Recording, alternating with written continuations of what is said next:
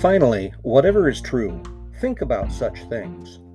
Welcome to Truth Is, the podcast based on the blog, based on tidbits of truth that find their way filtering through the mind of Dewey Roth. That would be me, and this would be episode 68, A Visit from Emmanuel. 'Twas the night before Jesus, and all through the town a couple was searching for a place to lie down. No vacancy signs were hung within view, and soon there would be 3 searchers, not 2. For a child was nestled inside of the lass, the time of his birth would soon come to pass. One kindly innkeeper spoke up that day to offer his stable with newly strewn hay. Outside of town, where flocks of sheep huddled, all thoughts of deep sleep were suddenly scuttled. Away to the hillsides the shepherds all flew. Why were the lambs all in such a stew? They bleated and baaed and ran around so that it felt like midday to shepherds below. Then what to their wondering eyes should appear but an angel of God who said, "Do not fear. I bring you good news of great joy, so be glad. This is the best news that you've ever had. Choose you this day to wipe off your frown. Messiah is born in Bethlehem town."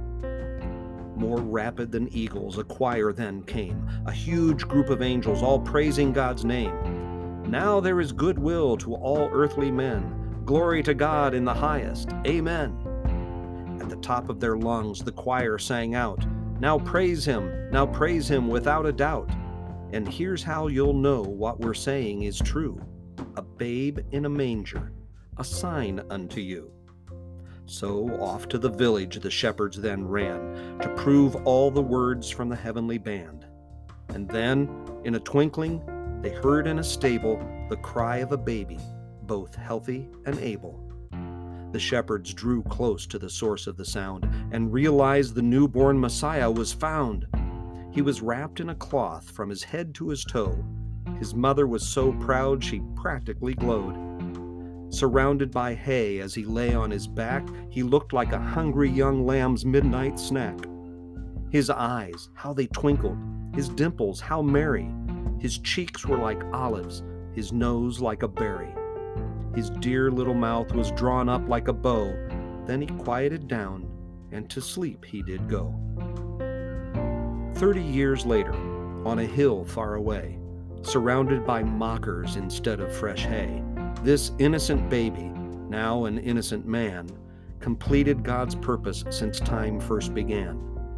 Nails in a tree held his hands and his feet, and thorns encircled his head like a wreath. He had a bruised face, they bloodied God's Son. He shook when he cried out, "It's finished, it's done."